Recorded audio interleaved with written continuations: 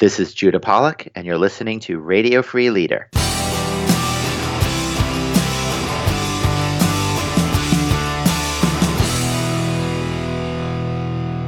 Welcome, everyone, to another episode of Radio Free Leader. I'm your host, David Burkus, best-selling author, speaker, and business school professor, and each week we're bringing you amazing interviews with outstanding thinkers and incredible doers. All of these interviews are designed to help you lead smarter by sharing insights from social science and practical applications for leadership, innovation, and strategy. Make sure you stay up to date. Make sure you never miss an interview by joining our community. You can sign up at davidburkus.com/podcast. Click on any of the episodes and there's signups right there, or straight at davidburkus.com. You can also, if you're listening on your smartphone and you're in the United States, just text the word Radio Free to 33444. We'll send you some amazing resources that we can't really share in audio format on the podcast, including the Radio Free Leader Starter Kit. This is a collection of our most popular episodes sent right to your email inbox. So again, to get all of that, just go to davidburkus.com/podcast or text Radio Free, all one word, to 33444. Now let's get started with this week's interview.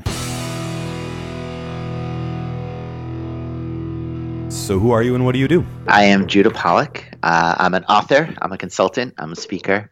I do mostly work around leadership, self-awareness, and then human dynamics. So not only being aware of yourself, but being aware of how you're engaging with the group that you tend to work with. Okay, so now I'm just curious. Author, consultant, and speaker. Which one of those, is that the order that they come in terms of a percentage of your day? Because looking at you from afar since the last time we did our last interview on the show, I don't know. I guess I always assumed like the consultant part came first, then the speaker, then the author. But it seems like you're always traveling all over the world, interacting with the army and all sorts of other people. So, that's what it appeared from the outside looking in. You tell me. It's a great question. And it's a great question to get at your own sense of identity, right? It's like, what order do these things go in? I'd have to say that right now it comes and goes in waves. So I think author came first because with the launch of the book, I've been very focused on the book and thinking of myself as an author. But at the same time, I just came off of a 2-hour Zoom call with a consulting client and a large team. So they're happening simultaneously.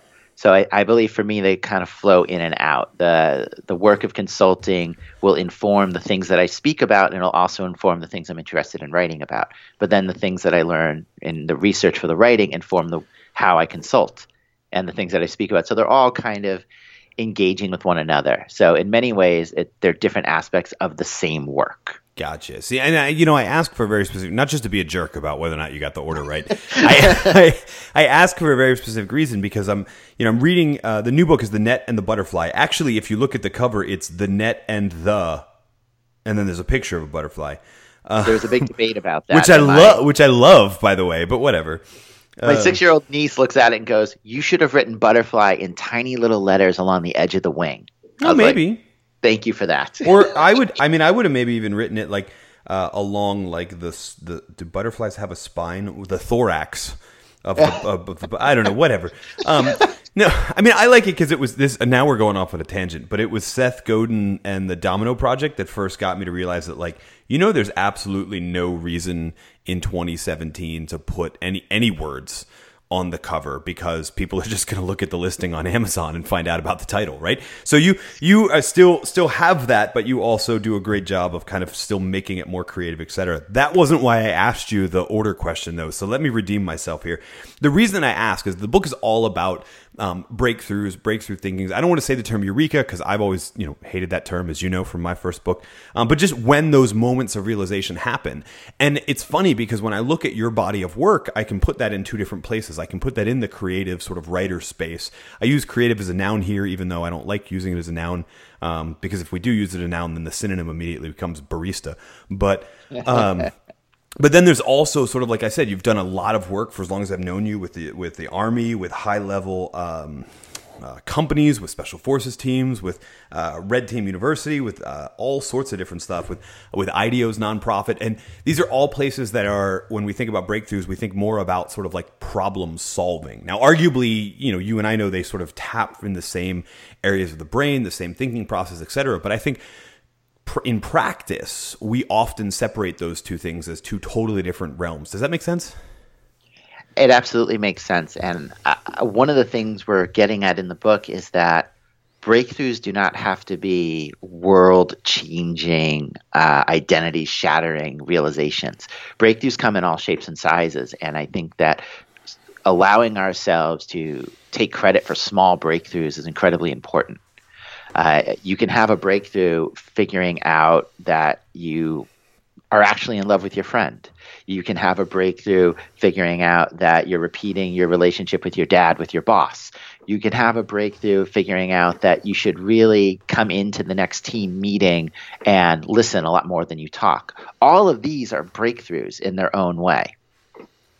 I think I would actually be really freaked out if I had the breakthrough that I was reliving the relationship with my dad, with my boss. But I actually you would not believe how often that actually is going. Well, I should say the reason being that to some extent, I'm now an academic and an author, so I have a dean, but the idea that I would first have a boss would be freaky. But yeah, I can see that. And this is not a show about counseling, so we won't go too far down that road. One of the things I love is right off the bat, the book talks about that idea that there are different types of breakthroughs. You actually break it down into sort of like 4. And most of us, I think, when we think about breakthrough, we just think about one of them. And then we don't value any of the other inklings of insights that are these sort of other 3 forms of breakthrough. Yes, we call it the eureka breakthrough, and that kind of is the dominant form that people think of, where you just suddenly have an inspired moment and you realize something. Eureka, of course, coming from the stories of Archimedes, and eureka meaning I've got it. So which by the way, probably never happened, because you don't run naked into a king's chambers and live. It usually doesn't happen. It's a bad idea.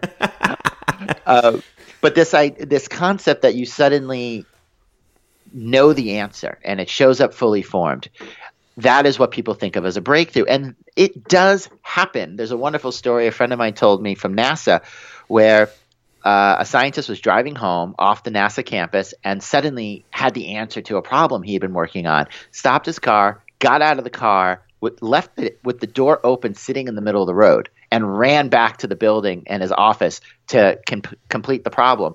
And because NASA has a lot of very eccentric and creative people, nobody had a problem with it. They just drove around the car on their way home. And when the guy finished, he walked back to his car a couple hours later, got back in, and continued on his way. So that sudden knowing does occur, and we're not trying to take away from that, but it is not the only form of having a breakthrough. There is something we call metaphorical breakthrough, and very often this happens in the form of dreams. And there are so many stories of people having a dream, probably the most famous being August Kekule, the German chemist who figured out the shape of the benzene molecule, which was a ring. But the way he figured it out was he had a dream about a snake eating its own tail. And so that circular shape he was able to translate into the realization that the benzene molecule was shaped like a circle. So it didn't come direct. It came in this metaphorical way. But it still had a huge impact on his thinking. And I think we sometimes don't give enough credit to those liminal states. In the same way that Salvador Dali would take a nap sitting in his chair holding a key in his hand. And he put a metal plate underneath on the floor so that when he fell asleep, he'd let go of the key, it would hit the metal plate and wake him up, and he would draw whatever was in his mind at that moment. Because he understood there was an incredible creative force in that in-between state. And he was taking advantage of it in the same way that people with metaphorical breakthroughs tend to have them coming out of their sleep. And then there's another type that we call the intuitive breakthrough. And that's when you tend to have a deep level of mastery inside of a system. You really know what's going on. And the breakthrough doesn't come in a eureka way where you suddenly know a thing. Instead, it comes as like a hunch. You have an inkling that you should go in a certain direction and keep your eyes open and keep your ears peeled. And you head down that road, and sure enough, stuff starts to come up. And people say, well, how did you know? How did you know to read that book? How did you know to talk to that person? How did you know to go down that path of research? And the answer usually is I didn't know, but it seemed to feel right. And as I said, very often these sort of intuitive breakthroughs happen in areas where you have an incredible level of mastery. And we tell the story of Chuck Yeager, who when he broke the sound barrier, wasn't particularly afraid.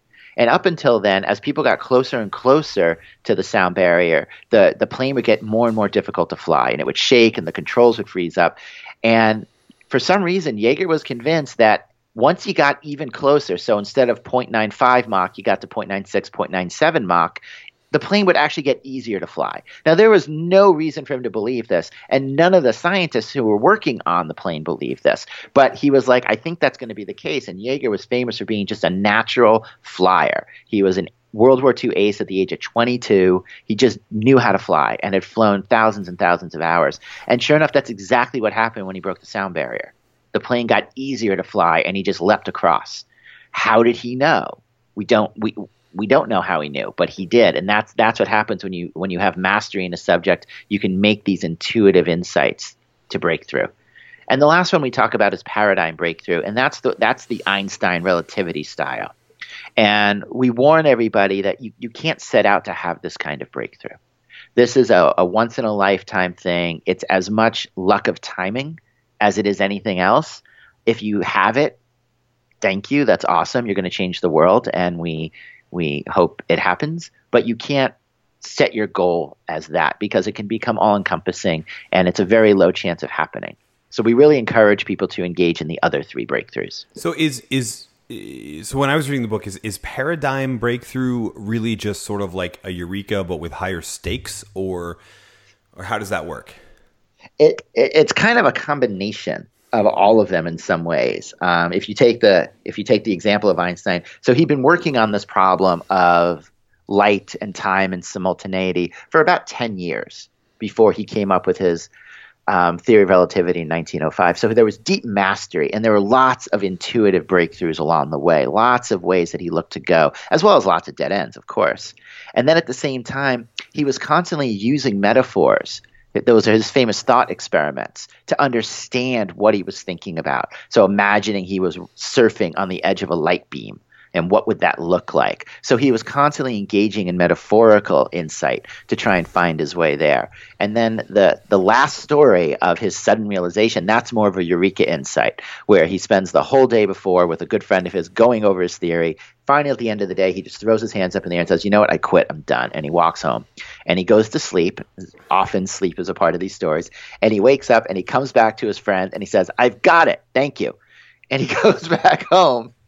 And now he's got the theory of relativity, and that was the paradigm breakthrough. So very often when you look at the process, it's a combination of all of them as you move to this huge moment. But it's actually, that moment is actually the pointy end of a 10-year spear. Okay, so let's talk about this thing, because you've mentioned it with Dali, you've mentioned it with Einstein. It's sleep, right? And it's not necessarily the falling asleep. It's actually that. At least here's my opinion. I looked at a lot of your writing on executive network versus deep mode network, stuff that we were like scratching the surface of when I was researching the myths of creativity. I came from a straight psychology, and neuroscience was starting to make discoveries, but not really diving deep in these areas. I look at it like this, at least, and you tell me if I'm wrong. I feel like most of us, this sleep thing happens because most of us throughout the day are so like attention going in a million different directions that we don't we're not bored anymore. So there is no prompting apart from sleep that sort of that deliberately activates that default mode network, which is critical to having these breakthroughs. Now, this is Dave Berkus's version of Judah Pollack's work. So you tell me where I'm wrong. I don't think you're wrong at all. I really like the way you put that. And it's true. We don't stop. And now with our phones, with our devices, even if there is some random opportunity to be bored, we can pick these up and be entertained or engaged in work and on task immediately, almost anywhere. And so it fundamentally stops our ability to access the default network, which turns around and is the network that enables us to have breakthroughs. So by always looking at our phones, by always answering an email, answering a text, going over something from work, we are hindering our ability to have a breakthrough. And so that means that sleep has become this last bastion for the default network, where when we go off task, this network can actually turn on and start to put all these ideas together to create novel connections to hand us breakthroughs. So, all right. So let's talk a little about what's going on in the brain. We talked about the sleep thing. I don't think there's a couple people that are listening that are like, you guys keep using these terms and networks and mode and whatever. Like I know what they are. I realize as we're talking about this that we should probably back up and probably cover a little bit of that, shall we? We shall. So you actually have two networks in your brain that are working together to create breakthroughs. The first one you would not expect. It's your executive network. It's the part of your brain that makes you an adult. You might call it your superego. It's the part of you that inhibits you socially so that you don't say the wrong thing. It's the part of you that stays on task and gets things done, picks up your mother at the airport on time, goes to the market, gets food, picks up your kids at school, makes sure that you get your reports in. It's functional, it's linear, it's rational, it's goal-oriented. And there's this other network called your default network or your default mode network. And it's called that because when you're not doing those things, when you're not on task, your brain defaults to it. And this network is made up of about 10 different brain regions, all of which are very central to your entire brain. And they take in a massive amount of information. And they deal with things like your memory, your empathy, your sense of self, your error prediction into the future, your awareness of your environment and whether you should change your behavior. It takes in physical sensations, so movement, texture, taste, sound. It takes in a narrative of yourself. There's a whole host of mechanisms involved in the default network. And what the default network is doing is it's constantly building a story of the world around you, and it's constantly making sense of the information you take in. The trick here is that so long as you're on task, so long as you've got the executive network firing, the default network is going to work at about half speed. It's just not going to be doing its all. You have to actually come off task, take a break, take a walk, daydream, take a nap. You have to slow down in order for the power in your brain to reroute to the default network. And once the power reroutes to the default network, it starts taking in all the information that you've been pulling in from the executive all day, and it starts mixing and matching it. And this mixing and matching, this novel connecting, that's where the breakthrough actually happens. So the interesting part is that you need the new information that the executive goes out and gets. Then you need to move away and have the downtime for the connection to be made. And here's where the scientists kind of have hit a wall, not a wall, but we've hit the limit of what we know. The default network and the executive network actually have a conversation together about whether or not an idea is a breakthrough. And because there's a real question here, right? How does your brain know which ideas to toss into your consciousness and which not? Well, I think how do you know if you've had a good idea? That's like, how do you know if you had a good idea? If we could figure that out, we could make billions for whatever company we're consulting with, right? But the amazing thing is your brain and everyone's brain. Even if you think of yourself as not creative, you are. You have the same brain structure as Einstein. It's just a question of how well you're accessing it. And so your brain has figured out how to determine whether or not you've had a good idea. And your aha moments are your brain saying, this is a good one, and bringing it to your level of awareness. It's kind of magical because nobody's really figured out how your brain is doing it. So I want to go back and emphasize one thing too, which is, I mean, there's two things I feel like we fall into one of two errors in this process that you just outlined. I feel like a lot of times the first is that, again, that starve for attention realization that we're never actually accessing the default mode network. Like we often, especially in companies and on teams, because we often just sort of like plow through, right? We know we've got a problem and we don't even really research to understand if we're asking the right question. We just like grab a marker, head to the whiteboard and start doing what we call brainstorming, but that Alex Osborne would be shocked to know that we even called it that. But then the other can be like, I feel like a lot of people, I don't know, maybe spend too much time in the default mode network and don't realize that like you need that preparation, that attention, all of the things that the executive network brings. There's a process here, not really just one or the other. Yes, and we call it mode switching. That you're switching between the executive and the default networks. And it's the switching back and forth that is super important here. There's a third network called the salience network that's in charge of the switching, but we decided to not get into that because that would just muddy the waters for everybody. And in terms of your day-to-day life and your doing, you don't need to know about it. But it's the switching where the magic happens. And one of the interesting things that we notice in a lot of the stories that we both researched and were told by modern day innovators is that once the default network delivers a breakthrough, there's a massive amount of time after the fact where the executive network is making sense of it and figuring out how to implement it. So the idea that a breakthrough is just a magical thing that happens out of the blue is a very damaging myth, because there's a tremendous amount of our focused attention that goes into making a breakthrough happen, both before the moment of aha and then after the moment of aha. Einstein may have come to his friend after a night of sleep and said, "I've got it," but he spent 6 weeks after that writing up the theory, writing up the paper, making sense of it. And that part gets left out a lot. Oh yeah, no, I mean the same with, Isaac Newton and the apple, right? Which again probably didn't happen. But even if he did, it's not like he got pegged in the head by a piece of fruit that was carrying the formula. He just sort of had that inkling of a breakthrough and still had a ton of work afterwards to do it. And mind you, in all of these cases, a ton of work beforehand too. It's not just this matter of praying to the muse and suddenly it arrives. There's a lot of work on either end of most breakthroughs. Yes, and the mistake a lot of people make, as you said, comes on overemphasizing one side or the other.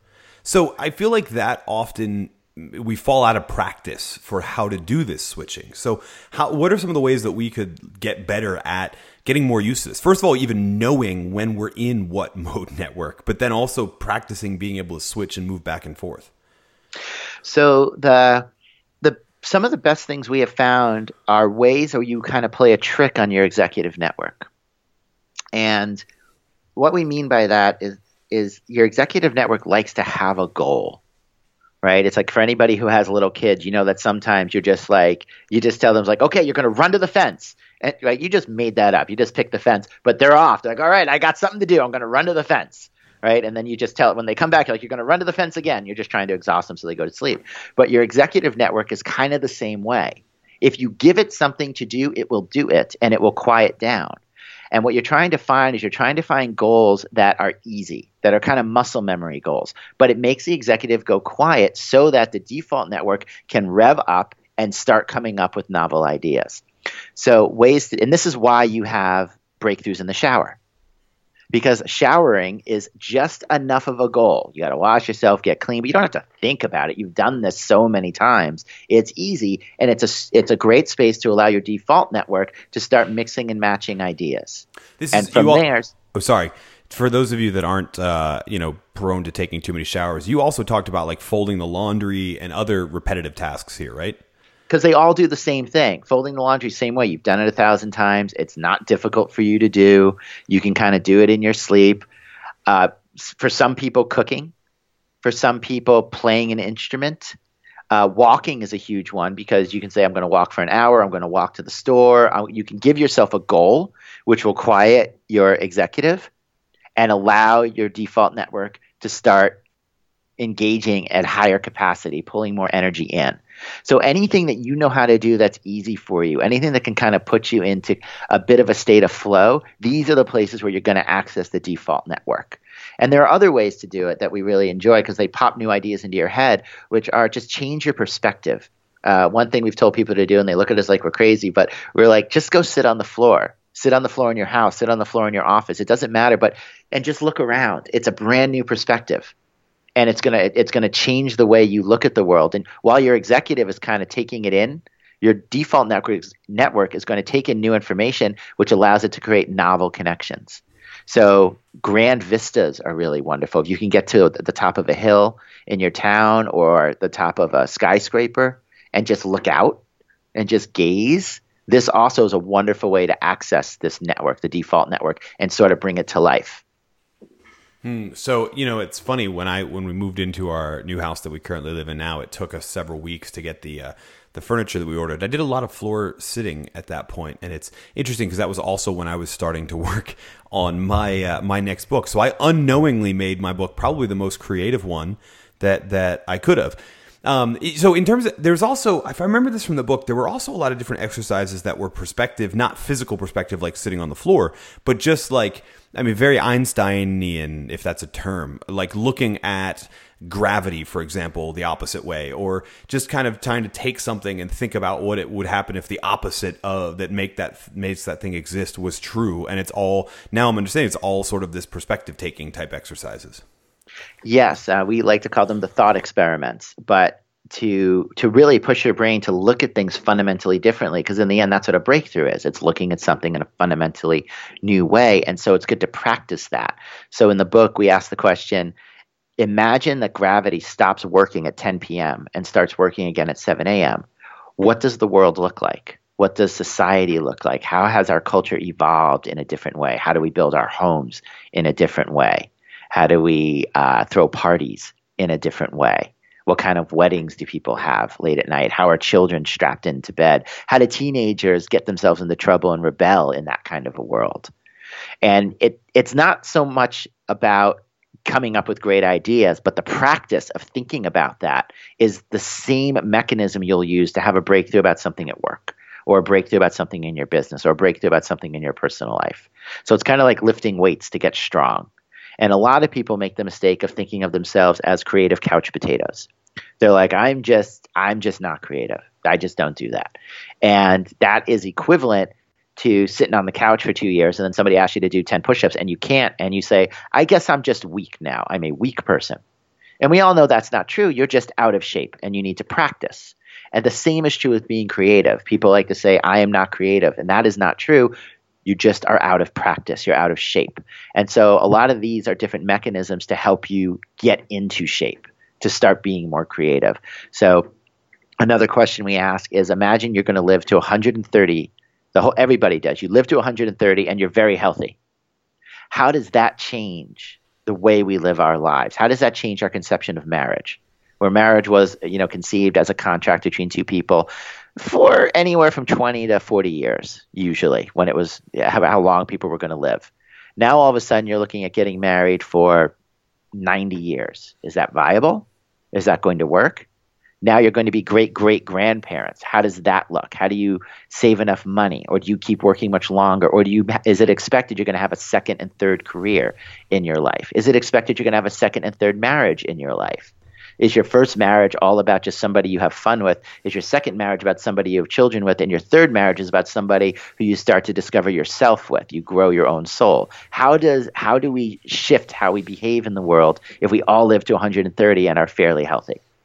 And these questions, it's not about the actual answers you come up with, but the practice itself is going to be excellent practice for breakthrough thinking. Well, I mean, of course, it's not about the answers. Those are all super easy to answer questions. No, I'm just So I guess here's my question. So I have for those long-term listeners to our podcast, you'll recall Judah and I got the chance to talk a number of years ago with the Chaos Imperative, the first book. And I'm wondering, you sort of scratched the surface in that one about these different modes, the executive network, the default mode network, et cetera. You've been spending probably 3 years sort of learning more. I'm wondering what's changed kind of in you and in your practice of writing or consulting or speaking as you've become more aware of this. I mean, it's sort of like the exercises are great, but I also kind of want to know how the master uses them, you know? I'll take your wonderful compliment of the master but I will throw a grain of salt to everybody else as I'm about to speak, although it does feel good. So thank you. I have found that I have gained a lot more confidence in creating those spaces for my clients, or even in my talks. There's some talks where I will end them with kind of a 5-minute guided meditation. The point being to actually let people take in what they just heard. So I'm expecting most people to space out on me within 30 seconds. And I'll be kind of speaking in a very, what they call tone and drone, way, which is just a very soft way of speaking, very melodic, so that you kind of just, my tone is there sort of as a guide, but you're not really paying attention to what I'm saying. You're thinking about what caught you in the talk, what caught you in the speech, what kind of spoke to you, and then you start making connections in this space. So kind of dropping, I'm acting as the goal for the executive network to pay attention to, and then just space out on, so the default network can come up and start mixing and matching from all this new information you've taken in. And the same happens when consulting with either with individual clients and executives or with teams, where creating spaces in the middle where nothing happens, creating spaces for quiet reflection, creating spaces for people to draw what they're thinking. One of the things that we discovered in interviewing so many of these innovative people is that so many of them use pictures as they start thinking about what they're doing. And when you draw something, you're using a fundamentally different part of your brain than when you're trying to write about it and use language. And so the thinking in pictures is an incredibly powerful tool that I've started to integrate into the work, and getting teams to start thinking in terms of pictures, communicating with one another in terms of pictures. Even the process of trying to interpret another person's picture gives you, the interpreter, a much deeper sense of where that person is coming from, and it gives you a deeper empathy for them because you're actually having to get into their mindset. And so the use of pictures has also been a huge part of this. And then, of course, the stepping into the emergent elements of the default network. So it's not something you can control. You can set conditions for the default network to function and have higher output, but you can't control how it's going to happen. And so very often when I'm working with clients, I like to set things up where a question will be put forth, and people can answer anonymously through different structures. And through that anonymity, interesting things come out that nobody was expecting. And then you give them quiet in order to sort of think about what just came out, what just happened, what did that person just say, and then you prime them. So maybe before they even start talking again, I might show them a picture of a hot air balloon, which at first seems absurd. It seems ridiculous. But by putting the hot air balloon into the default network's system, there's a sense of spaciousness, there's a sense of possibility, there's a sense of peace and calm, there's a sense of floating. And that changes the way people start to think. It changes the memories they pull up and draw from. It changes the new information they access. And then from there, let the conversation begin again, and it's a completely different conversation than it would have been if we had just jumped right in. We have a goal, let's get to it.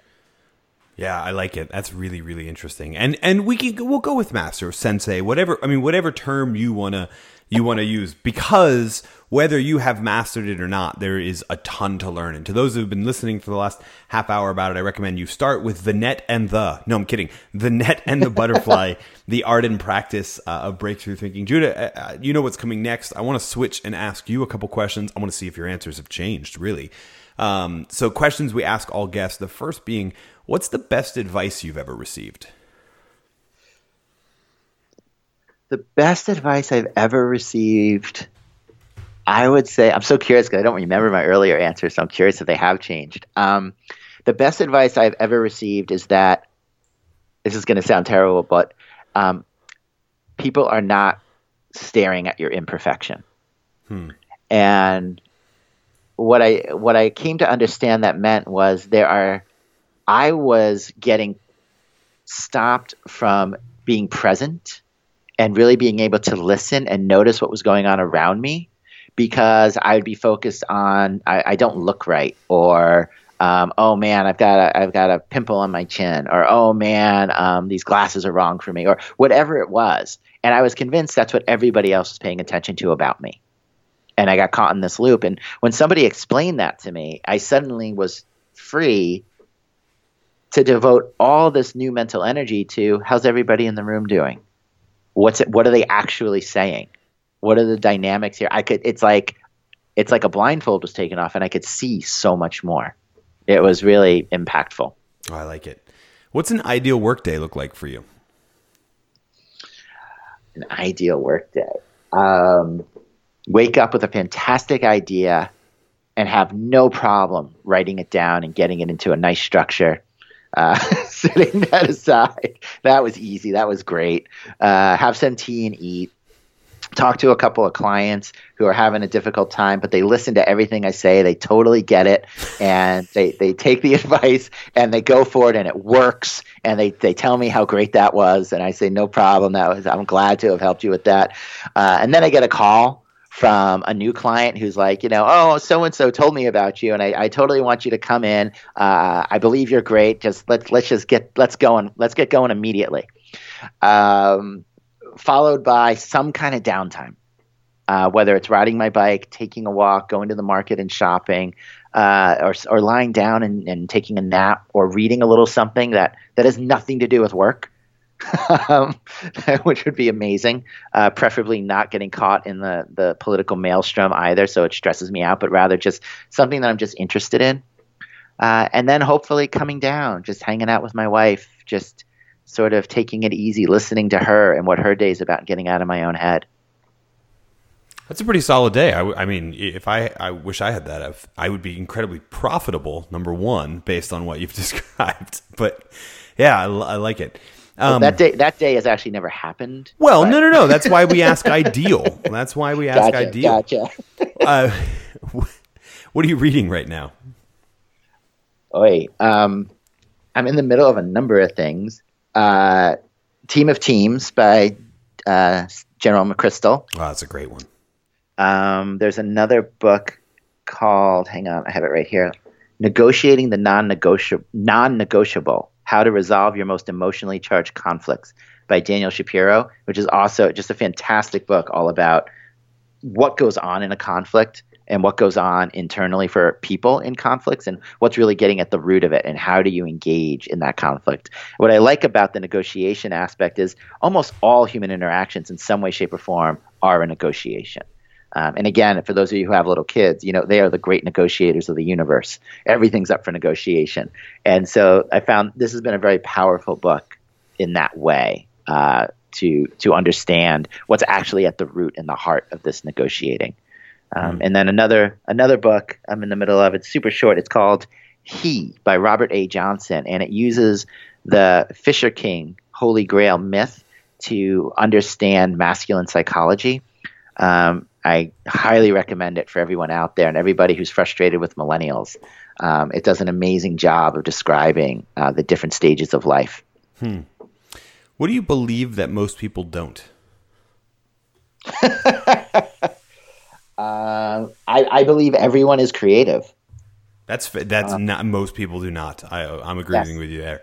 I after doing the research and talking to everybody and then using these tools with many people and teams, I've had so many people come up to me and tell me I didn't think I was creative, and I've realized I am. There are so many internal blockers to what is a very natural process. And there are so many blockers to a creative engine, a neural engine that we all possess, that people have been fooled into believing they are not creative. But in fact, everybody's actually highly creative. And I believe that everybody has a deep desire to access that part of themselves. All right, final question. The title of the show is Radio Free Leader. You have worked with leaders from the private sector, from public sector, from military, all across the board. What makes someone a leader? That's a good question. That's why we save it to the end. Yeah, so I feel like there's two pieces to that. One is on the outside, which is that people follow you. That kind of. Way to simplify. That's the executive network answer. Yeah, way to simplify. Exactly. People follow you. You are therefore you are a leader. But what I mean by that also is that just because you have the title and just because you've been given the responsibility doesn't actually make you a leader. If people have to do what you say, it's not by choice. If people don't necessarily have faith in you, believe in you, that's not really being a leader. Being a leader, and as we all know, there are people who don't have the title, who aren't given the responsibility technically, and yet everybody looks to them as the leader. So being a leader really is about people believing in you, people seeing you that way, people trusting you and following you. But on the inside, being a leader is all about being centered enough in yourself that you can listen to others, being centered enough in yourself that you can still learn, that you don't view learning as meaning you're not prepared to be a leader, but rather you look at learning as an essential part of being a leader, that you don't look at being a leader as telling people what to do, but rather as listening to them to understand where they're coming from and what they need and supporting them. It's being centered enough to understand that you are in service to the people you're leading, that it's not about building you up. It's about you supporting what's around you. And I think that mindset is what truly makes you a leader. I like it. I like it a lot. Judah Pollack, the book again, The Net and the Butterfly, The Art and Practice of Breakthrough Thinking. Thank you so much for joining us on Radio Free Leader. Thank you so much, David. It's always wonderful to talk to you. I so appreciate it.